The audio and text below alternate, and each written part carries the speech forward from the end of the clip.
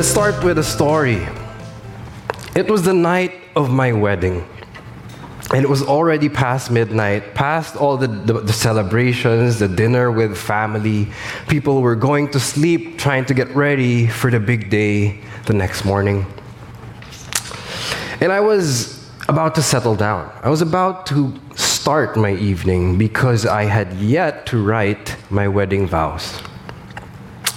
So there was this balcony in our Airbnb. So I opened the window, I went out there, I sat there, I brought my pen and paper, and I tried to come up with an idea of how to come up with a proper wedding vow to my wife. And as I began to recall the journey of our relationship, 10 years. Imagine 10 years. She was 18, I was 20, and we found ourselves as 28-year-old and 30-year-old. For some reason, we got there. In between those 10 years, I was recalling fights, a lot of fights. Just fights after fights, conflicts after conflicts, differences after differences, impossibilities upon impossibilities. And yet, I'm sitting here on a balcony on the eve of my wedding day.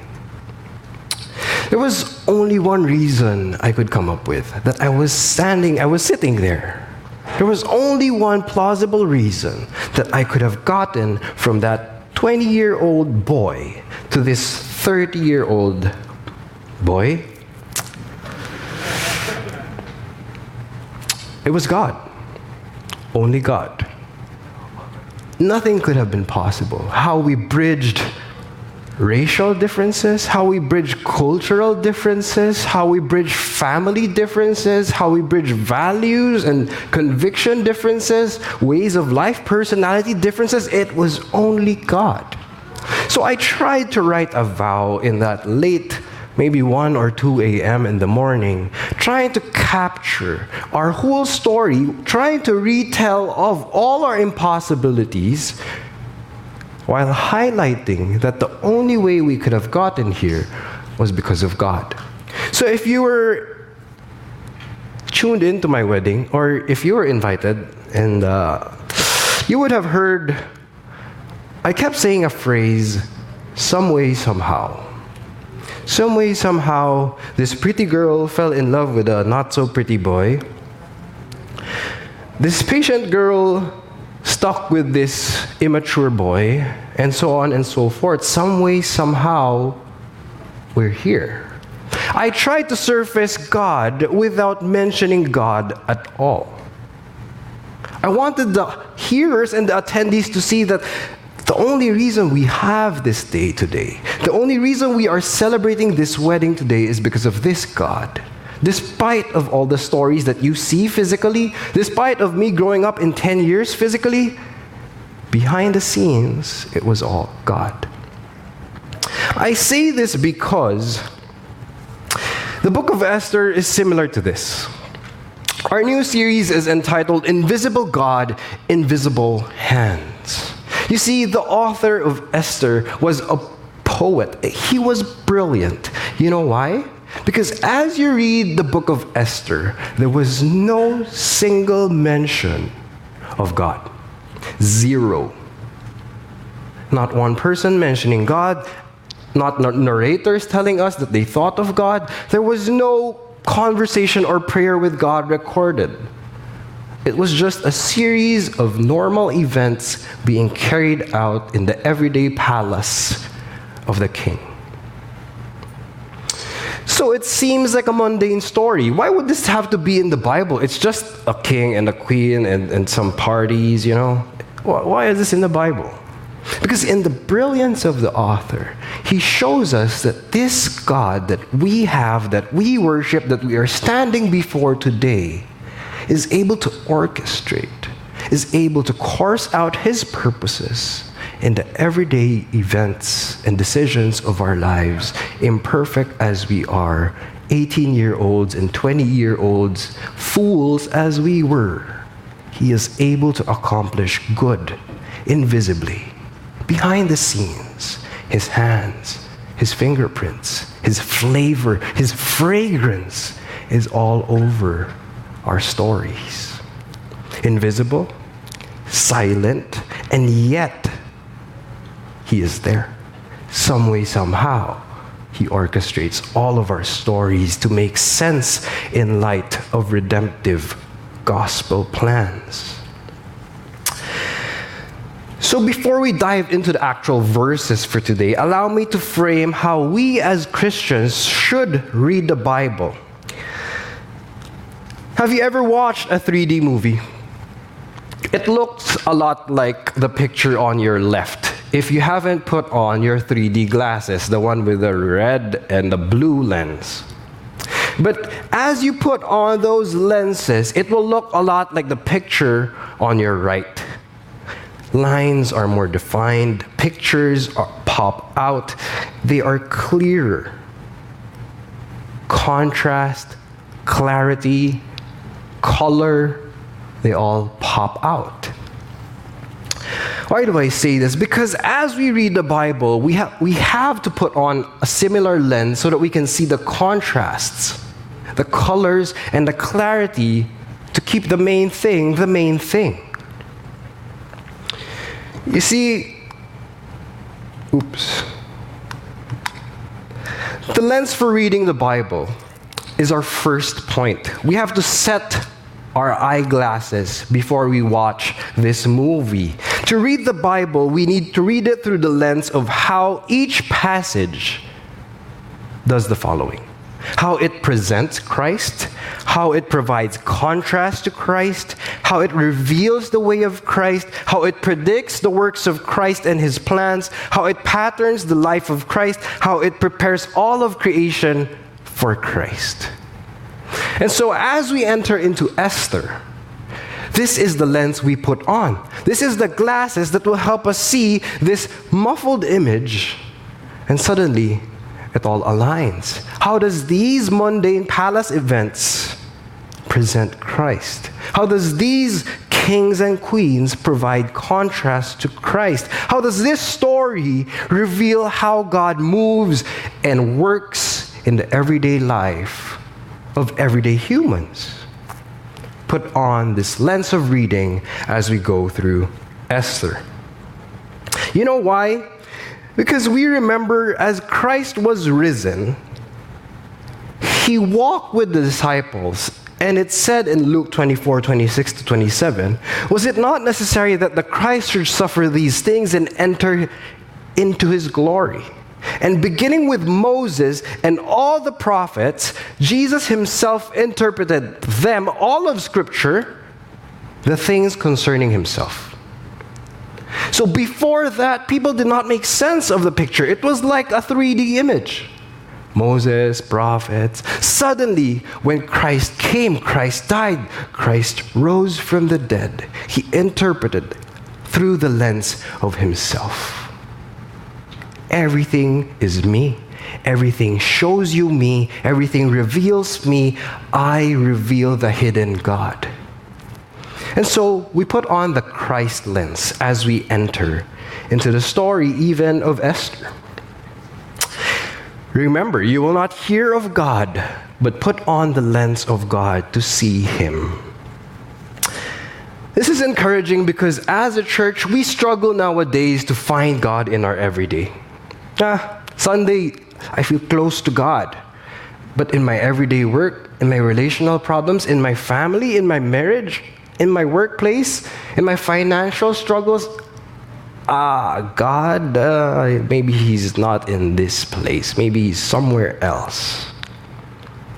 But learning to read the Bible in the everyday stories helps us to learn how God works in the everyday, how God is present in the invisible, how we can smell Him, taste Him without having to see.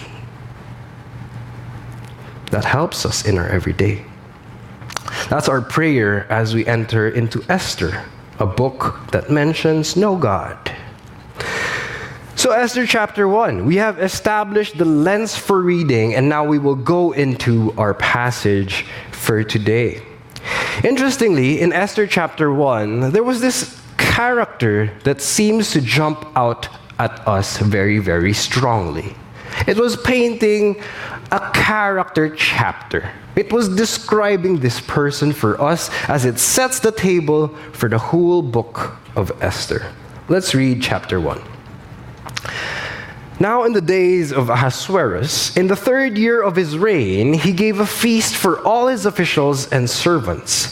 The army of Persia and Media and the nobles and governors of the provinces were before him, while he showed the riches of his royal glory and the splendor and pomp of his greatness for many days, 180 days. And when these days were completed, the king gave for all the people present in Susa, the citadel, both great and small, a feast lasting for 7 days in the court of the garden of the king's palace.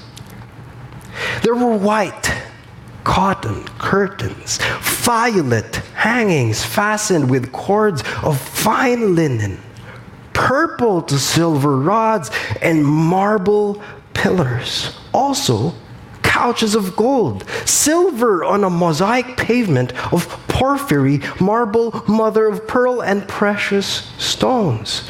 Drinks were served in golden vessels, vessels of different kinds, and the royal wine was lavished according to the bounty of the king. And drinking was according to this edict. There is no compulsion. For the king had given orders to all the staff of his palace to do as each man desired. Queen Vashti also gave a feast for the women in the palace that belonged to King Ahasuerus. And so as we enter into the scene, into Esther chapter 1, we are almost like guests entering into a palace. We step into the palace, and what catches our eyes are these glorious white curtains. Curtains made of linen and fabric that only you wear. You don't make it a curtain. So yung mga guests, siguro pagpasok nila, yung kortina niya, yung damit ko, kortina lang niya. Then you see the rods, curtain rods, made of silver. Then you see pillars made of marble. Yung kitchen counter mo lang yung marble. Sa kanya, poste lang marble. And then sofa niya, gold. Sahig niya, silver. May picture pa. So the author was intentionally welcoming us, the readers, into a palace of glory, splendor, OA talaga. Sobra-sobra.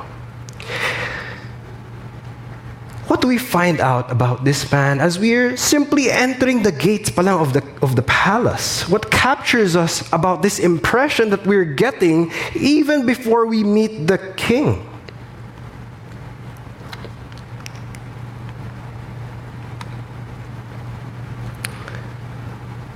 This is another palace. This is not the same palace. But imagine entering into a palace like that. You taste the sweetness of a wine you've never tasted before. You touch linen you've never worn before on their curtains. You step on a floor you can't even afford. The marble pillars are taller than your house. What does this say to you about this king? Without even meeting him yet. He hasn't said a word. The king was trying to establish that he was a king of public spectacle, a public lavish spectacle of power and glory. Why? I can afford to make such a palace as this, so imagine what else I can afford to do. I can buy your life.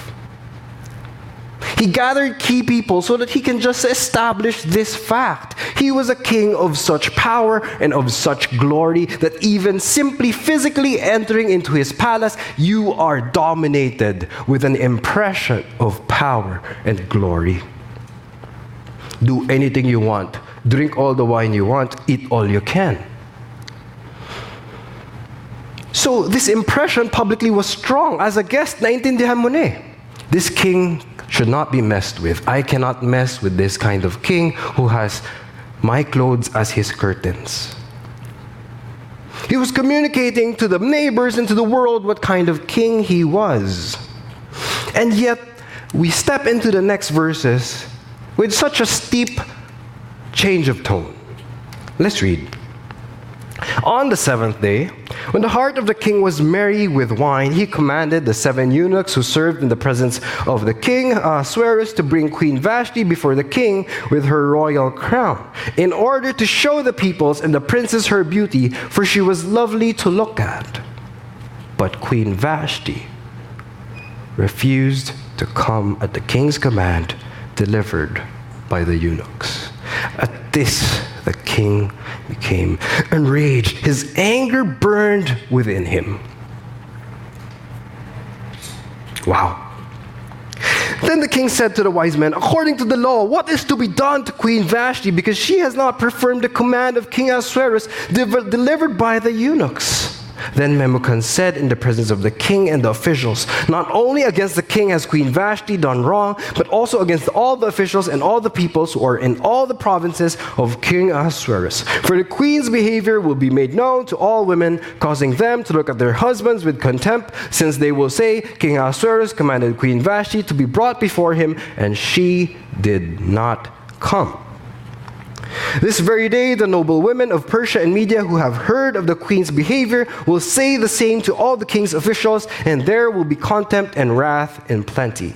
If it please the king, let the royal order go out from him. Let it be written among the laws of the Persians and the Medes, so that it may not be repealed, that Vashti is never again to come before King Ahasuerus. And let the king give her royal position to another who is better than she. So when the decree made by the king is proclaimed throughout all his kingdom, for it is vast, all women will give honor to their husbands, high and low alike. This is the advice of the eunuchs. So this advice pleased the king and the princess, and the king did as Memucan proposed. He sent letters to all the royal provinces, to every province in its own script, and to every people in its own language, that every man be master in his own household, and speak according to the language of his people. So we pick up this story. We are guests in this party of lavish glory. We are having an impression that this king should not be messed with. After 7 days of lavish partying, the king was kind of tipsy. And his men were also kind of tipsy. Okay, let's call the queen. Let her wear her crown and come here. Some scholars are saying when it says with her royal crown, it only means only with her royal crown. Let her come wearing only her crown, for she was beautiful to look at. Her body was beautiful to look at. Let my men and all my men be impressed with my sexy wife. And the queen refused to come.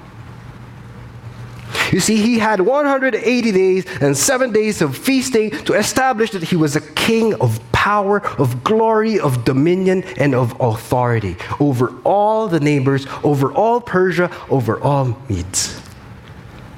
Suddenly, this wife, simple request, magpapakita ka lang di mo kailangan magdamit Babangon ka lang, pupunta ka doon, simple lang Disobeyed.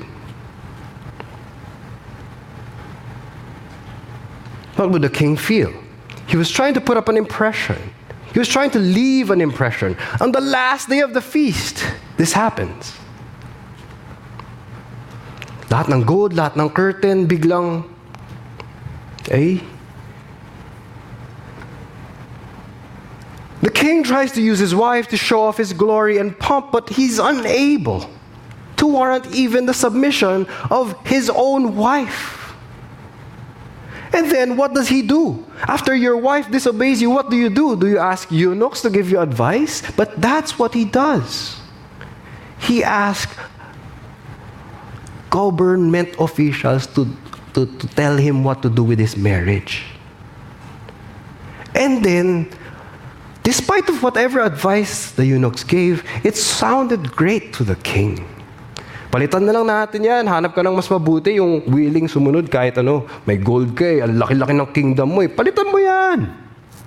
Sige, maganda yan. Hanap tayo yung maganda pa rin. Pero yung susunod pagka magpa-party ako.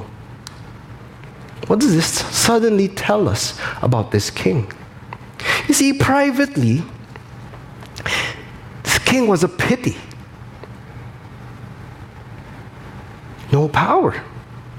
No authority even of his own household. Laki-laki nga ng kurtina mo, gold nga yung sopa mo, yung asawa mo, hindi ka nga pinapakinggan. Wala nga respeto sa'yo.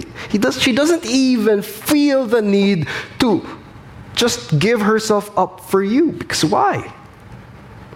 It tells you of something the king truly is. So from a publicly lavish spectacle of power and glory, suddenly there was a contrast on the flip side of the coin. This king was privately a pity. Walang-wala pala to eh. Pakita lang to eh. Performance lang to eh. Pera-pera lang to eh. His rulership is even run by his advisors. He did not know what to do with his marriage. He did not know how to govern his queen. He ran his kingdom according to the advice of others. Interesting. So let's tone down a bit. Let's come back to us here in the present day. You see, most of us, we fear certain things. We fear certain things about ourselves that we don't like people confirming to us. Nandito na ba yung slide ko? Yan, sige. I'll use myself as an example. How I'm like this king some way. Somehow. I just got married last November 2022. And I saw a social media post recently of one of my wedding guests. Sana hindi siya nanonood. Kasi na-offend ako. Nag-post siya.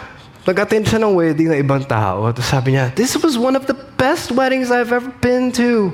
It makes me want to fall in love again. It makes me want to get married again. Tapos parang ako, naisip ko, parang di ka naman nag-post ng wedding namin, ha? Maganda naman yun, but parang wala kang sinabing ganun kaganda sa wedding namin. It sounds funny now, pero talaga na-offend talaga ako kasi parang hindi ko siya na-impress, ha? Inside of my chest, I really felt a tightness. There was this tightness that I did not want to admit. I did not know what it was.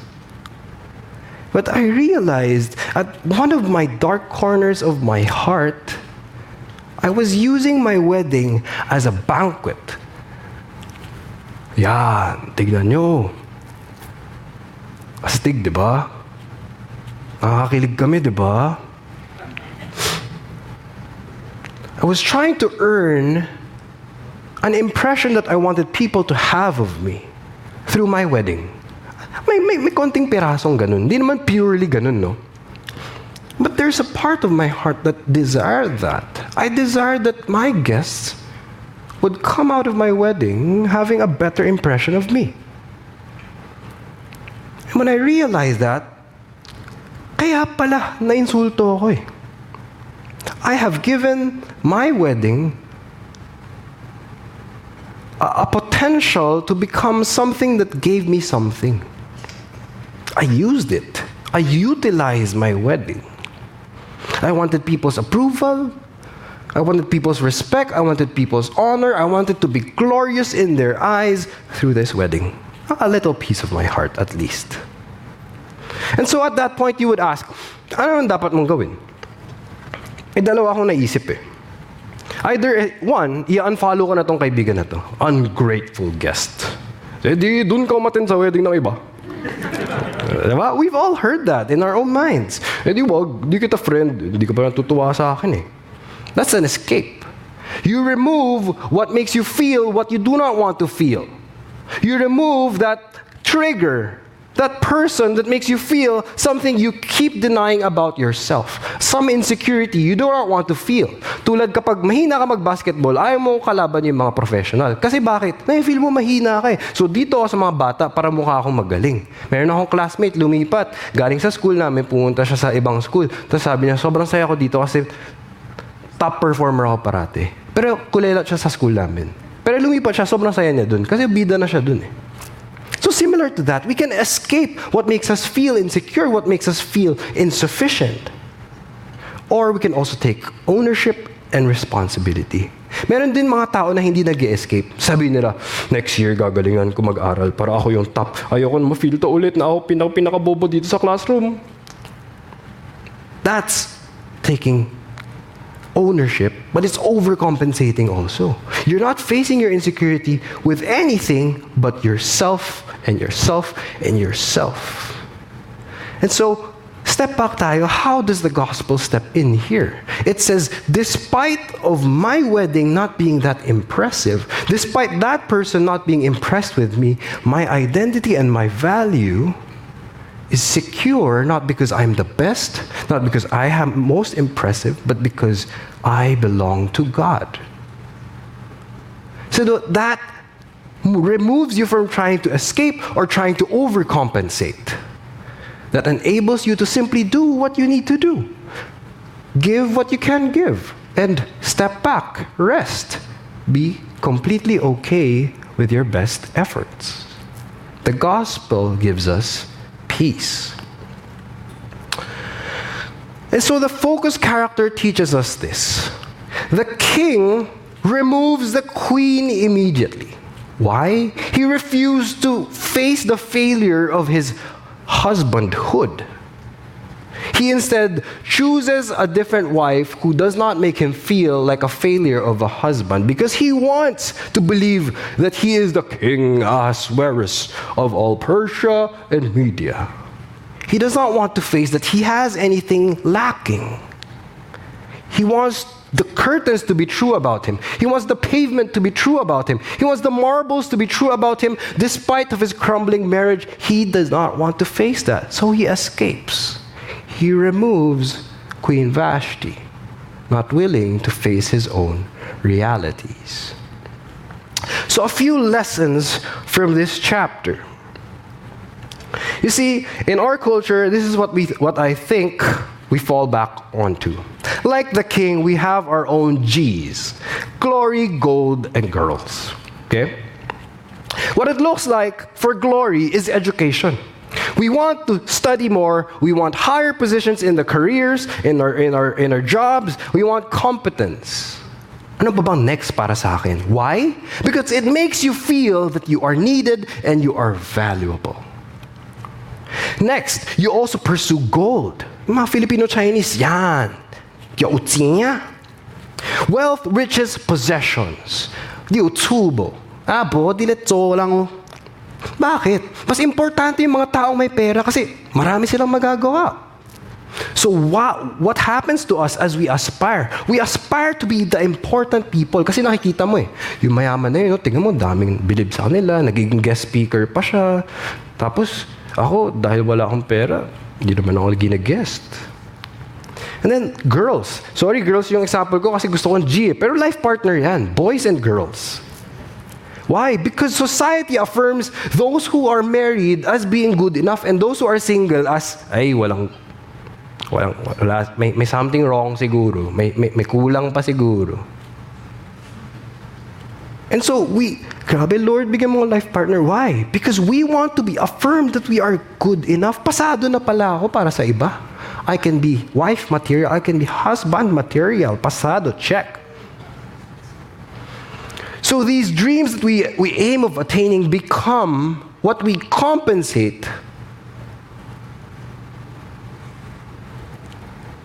because we know something we lack. We desire to be needed. We desire to be valued. We desire to be important. We desire to be good enough. So we try to eliminate everything that makes us feel contrary to these things. Sige, pag nag-aral ako, di na ako babastusin. Tingnan mo, pag doktor na ako, di mo na ako mababastos. Tingnan mo, pag ako na nagsasweldo sa'yo, di ka na makakasagot sa akin. Tingnan mo, kapag ako na mas mayaman sa'yo, i-invite mo na ako sa party mo. I-invite mo na ako sa wedding mo. It sounds good. It sounds like you're a hardworking Filipino-Chinese person. But deep inside, you're compensating for something you know you're hungering for. Gusto mo eh. And so you eliminate. Ayoko na mag-hang out with my rich friends. They make me feel poor. Or some people, I work harder so I can hang out with the rich friends para pag golf na lang rin ako. You want that status, you want that fame, you want that glory, and you remove everything, or you try to overcome anything that hinders you from that. The sad thing about this is this will always fall short. There will always be someone who is richer than you, who is more competent than you, who is more skilled than you, who is more advanced than you, who is actually truly better than you, and their wedding is mas nakakakilig naman talaga eh. Oh, diba? Nakarating na ako, guys. Na-process ko din, na-confess ko na kay Lord. Talaga naman maganda yung wedding eh. Totoo, nasa beach eh. Grabe naman oh. Nilipad niya lahat ng guest niya eh. Paano? Ako naman, wala naman. Hanggang Antipolo lang kami. Mas maganda naman talaga. And so if you don't have a place of security, you will always be shaken. There's more gold to attain. There's more girls to get. There's more glory that is needed to gain the whole world. Hindi ka matatapos. So you're tired all the time spiritually because you're never rested. You're never anchored anywhere. There's always more to please. So now we step back again. Slide, please, slide. The lens for reading whom you say is our God. How many of us are able to put our identity and our whole confidence in saying, Lord, ikaw na bahala. Kahit hindi naman siya impress sa wedding ko, kahit hindi siya impress sa buhay ko, kahit hindi siya impress sa family ko, alam ko ginagawa ko yung best ko. Alam ko nakikita mo yun. Imagine what kind of peace, what kind of joy that life will be. So Christ was not just an example. He was showing us the way, the truth, and how to live life. Very rested despite being disrespected. In Isaiah, it describes to us Jesus physically nga eh. He grew up before him like a young plant, like a root out of dry ground. He had no form or majesty that we should look at him, and no beauty that we should desire him. Hindi siya ganun kapogi daw. Hindi siya ganun kaganda na mapapatingin ka, parang Queen Vashti. Nothing. And he was despised. He was rejected by men. He was a man of sorrows. He was not a man of pomp and splendor. His friends were grief, sadness, sorrow. Not Persian Empire officials.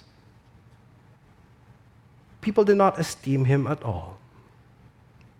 So this Christ that we serve serves as a contrast to the king that we're talking about. He had a crown, but he was no king. And Jesus was a king who had no crown. Everything about him would make Queen Vashti say, "Yes, Lord, what do you want me to do?" Because he was a different king. He led beyond glory, gold, and girls. He was a person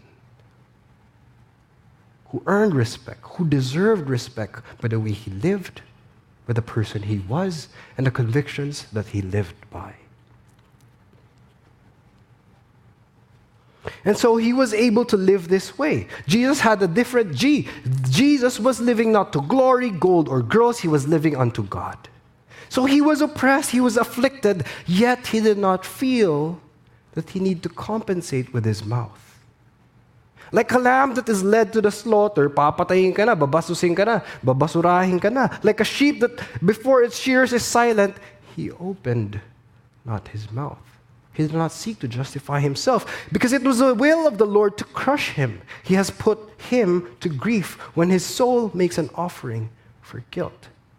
He shall see his offspring. He shall prolong his days. The will of the Lord shall prosper in his hand. Sounds like a king. Out of the anguish of his soul he shall see and be satisfied. By his knowledge shall the righteous one, my servant, make many to be righteous. He shall bear their iniquities. That sounds like a king to me.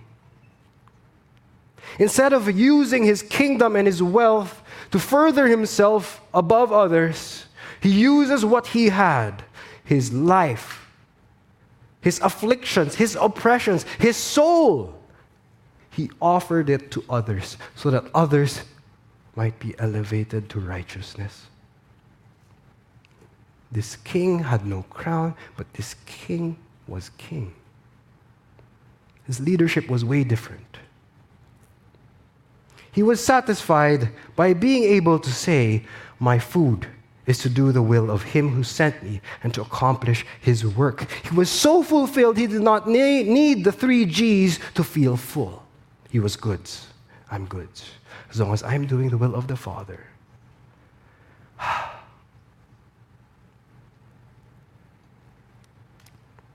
How about you, my friends? How about you, church? How have we been chasing the 3 G's in our life, trying to be the king with the crown?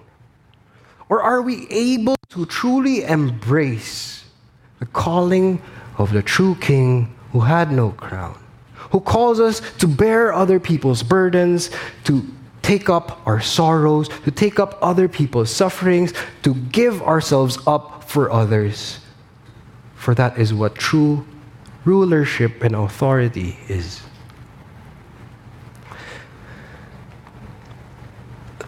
So, I pray that today was a setup for the rest of the book of Esther.